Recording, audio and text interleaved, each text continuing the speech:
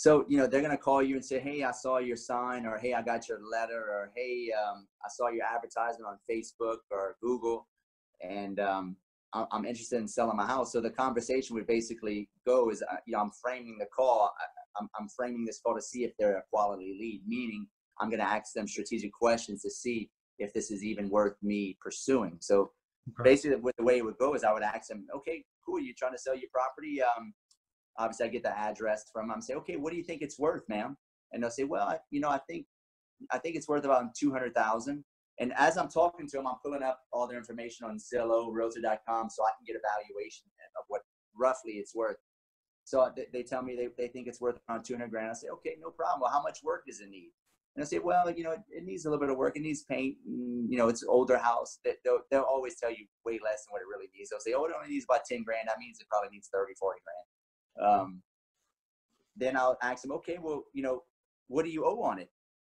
And I ask this question because some people say, well, what do you mean? Why you ask them what they owe on it? Well, I need to know if it's even worth my time, because if it's worth 200, but they owe 195 or even 190, there's no equity. I don't want to waste my time, and you'll get that backlash. Well, why do you need to know how much I owe? Well, ma'am, I need to know if I can even help. I'm not a full retail buyer. I'm an investor. I have to get these properties for cheap enough to better fix up and flip and rent out. And I totally understand if you don't want to sell at a discounted rate, that you may want to call a realtor.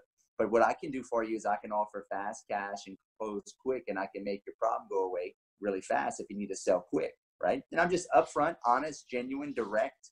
I state my intentions, and that way I'm not beating around the bush, because I'm looking for a certain person. I'm looking for a motivated seller. Yeah. So, I'm looking for somebody that's got a problem. So after that, I'll ask them, okay, well, why are you selling? And they'll usually say, well, and then if you build enough rapport on the phone, they'll sometimes spill the beans over the phone, but a lot of times it takes you go and meet them in person. Okay. Well, how much time you spend with a potential seller at this point if you go and meet them?